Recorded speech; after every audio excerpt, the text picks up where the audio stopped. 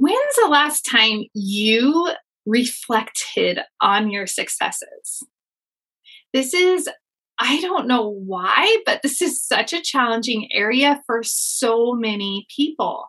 So often people feel that it's egotistical or that they're very prideful if they are celebrating their successes, but it's not.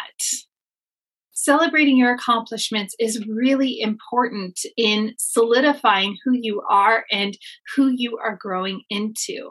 Now, yes, I suppose it could be egotistical if you just want all the praise and glory for yourself and you just park and that's all you center on. But I know you. You're not like that. You are a fantastic group of listeners who are looking ahead into the next best version of yourself. So embrace those accomplishments along the way. It's really important to remember them. You see, we end up having this weird amnesia brain thing that happens where we look at the traumas that we have faced in our past and we kind of look at them through rose-colored lenses. And yet we look at our successes, and oftentimes people look at their successes and deflate them instead of accepting them for what they were. Oh, yeah. Seriously, how many times have you heard people say like, oh, yeah, it wasn't that big of a deal. Yeah, you got the Pulitzer Prize. Pretty big deal, right? Think about it. So often people are so afraid of becoming perceived as these prideful, snotty, arrogant people that they just really downplay their successes.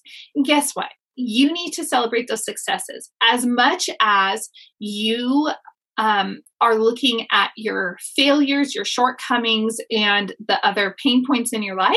You need to be receiving your successes as well, because success leaves clues. Success will tell you what is working really well in your life.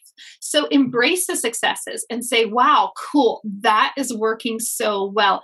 And those successes are a reminder of, one, I have been successful in the past. I have done tremendous things in the past. I am capable of doing these things. This is extraordinary.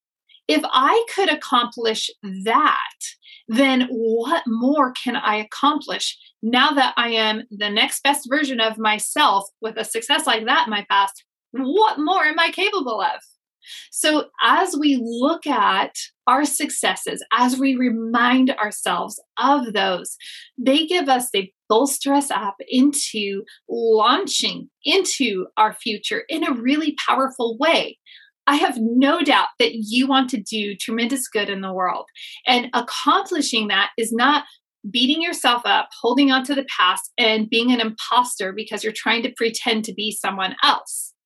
Accomplishing being that amazing person in the world is, yeah, I see those things and now I'm this person. And wow, even though those things happened, look at these amazing things I was still able to do. If I was able to do these things while I was that person, I know I am going to do so much more. Give yourself some credit.